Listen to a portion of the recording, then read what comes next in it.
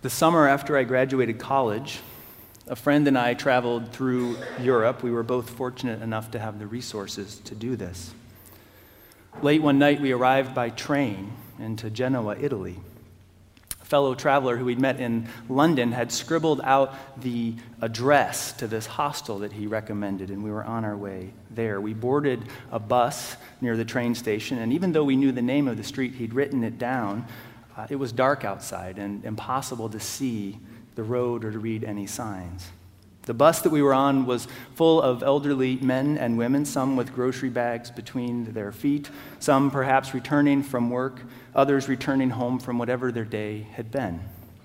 It was quiet and it was creaky on the bus. We were the only Americans on this bus. It was fairly late at night, and to make matters worse, the lights kept flickering on and off.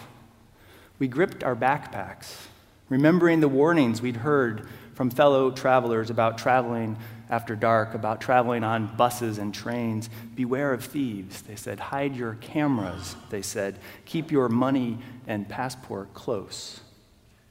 The city lights disappeared behind us as we stared out the window, certain by now that we'd missed our stop, not sure what we were going to do. And suddenly, the people on the bus started yelling in Italian at us and gesturing at us. A couple of people rose and talked to the bus driver, and the bus lurched to a stop. Folks began pulling at our backpacks, pushing us toward the front of the bus. My friend and I shared a glance, a moment of initial terror and then of recognition. This must have been our stop. This was, in fact, our stop.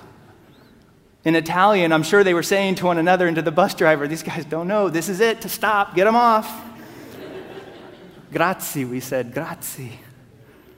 Across cultures, across language, across oceans, across everything, we had been sheltered, protected, and guided by these strangers. We exited the bus, and within minutes, sure enough, we were at the front door of the hostel, home for that night. Shelter comes in many forms, doesn't it? Kindness, loving acceptance, acting in solidarity, simple directions to a place to lay your head. Shelter comes in many forms. May each of us this morning here find the shelter we need.